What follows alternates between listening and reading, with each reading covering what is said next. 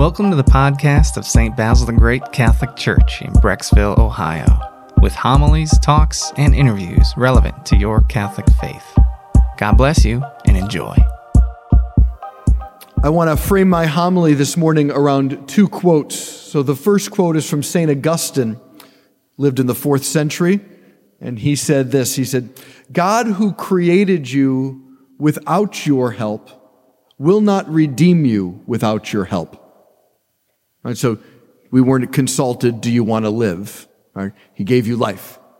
But he won't just simply redeem you and make you holy. He's going to ask for you and for my cooperation along the way, giving our yes. That kind of gives a backdrop to what we see here is this parable today by Jesus. It's a parable about the last judgment, which we say in the Creed every week. He will come again in glory to judge the living and the dead. But what we see here is one of the things he's going to look for in your life and mine. Well, he's going to say, I gave you all sorts of grace through the sacraments of the church, the scriptures, through the Holy Spirit. I gave you gifts. I gave you opportunities. I provided circumstances for you to grow in holiness and make the world around you beautiful and meaningful and holy. What did you do with all of it? How'd you do? Show me what you did. With that difficult person, did you learn to become patient, prayerful, forgiving, understanding, compassionate? With these people that you enjoyed, did you let them see how much you rejoiced in them and they were gifts? Did you sacrifice some of your hard-earned money to those who couldn't get out of poverty? Did you help visit people who were lonely and shut-ins? Did you worship me and spend time with me to get to know me and who I want you to be so you could become my unrepeatable image?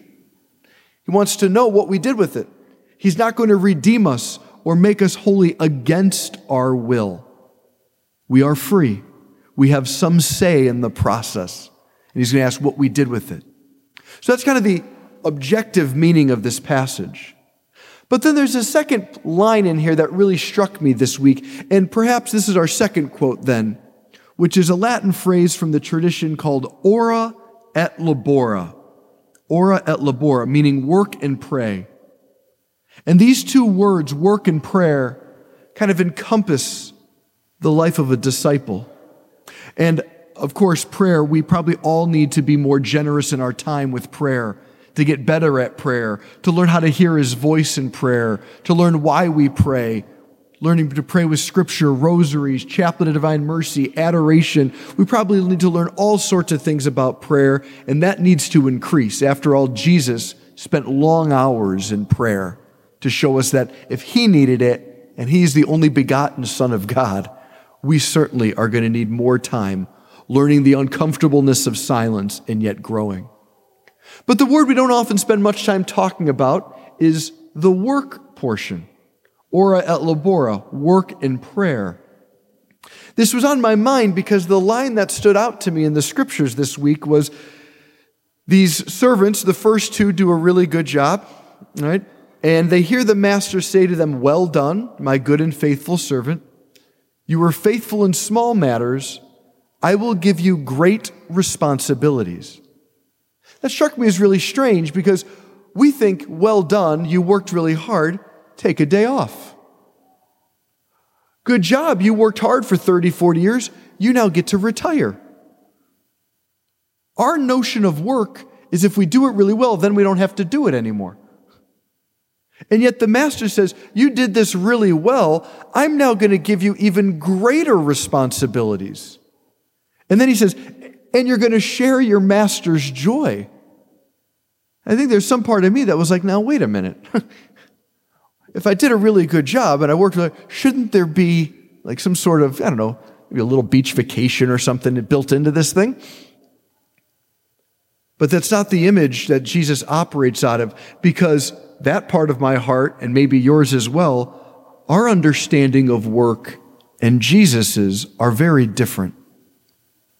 Younger generation of Catholics who I tend to work with quite a bit, young adults and things, they love saints.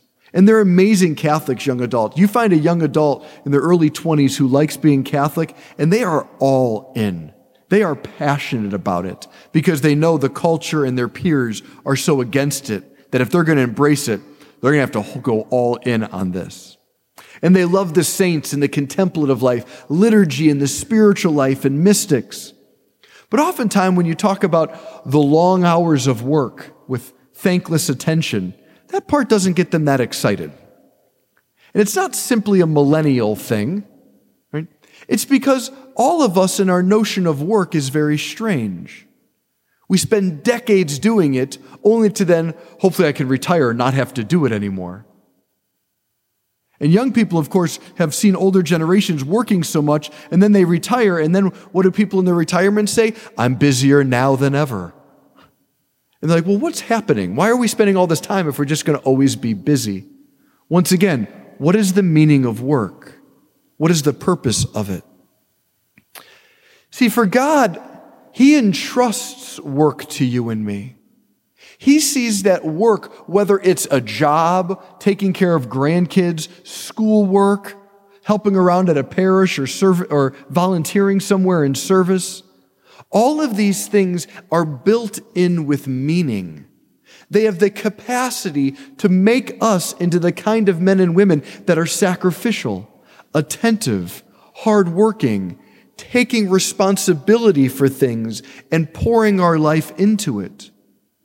Jobs and work and responsibilities teach us that, boy, we don't always have what it takes, and we need others to teach us and show us and form us. My very first job, I've told you this before, when I was about 12 or 13, we filed bankruptcy.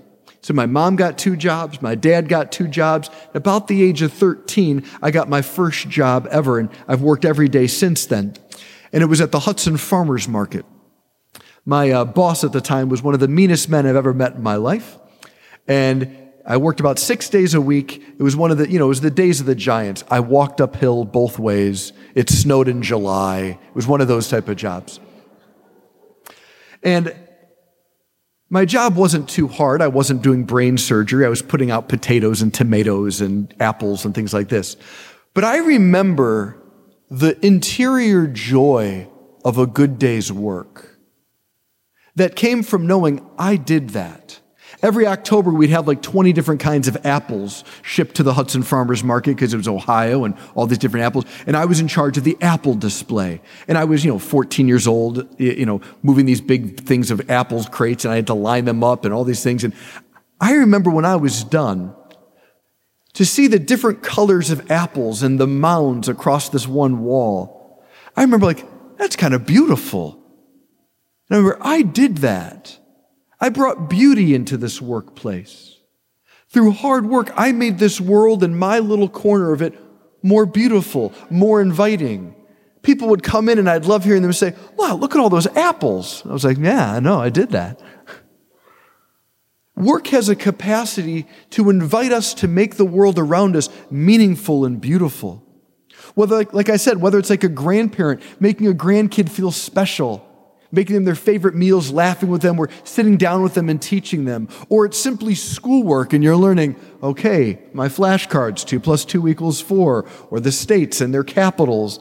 It seems like, oh my gosh.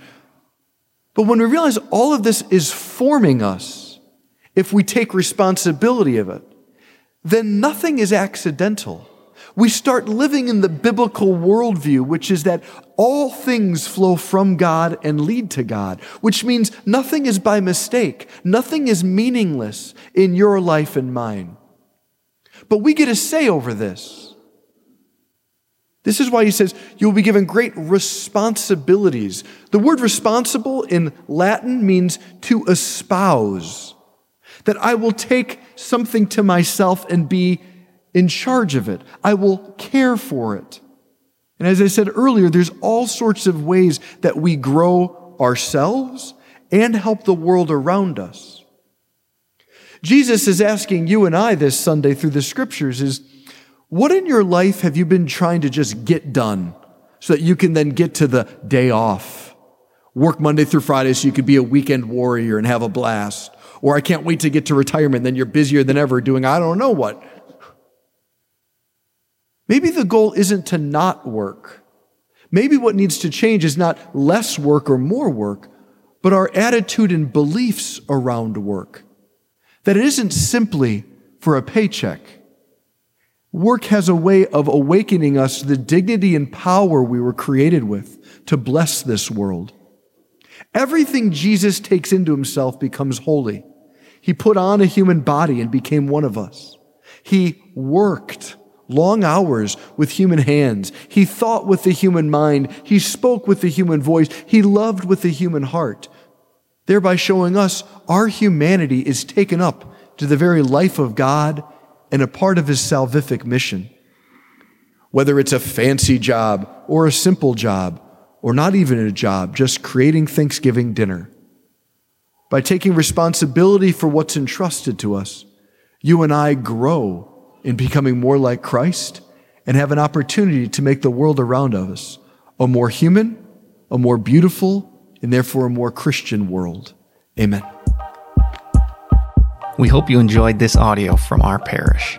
You can find other homilies, talks, and interviews at our website, basilthegreat.org, or by subscribing to this podcast in your favorite app. Just search for St. Basil Catholic Church, Brecksville. St. Basil the Great, pray for us.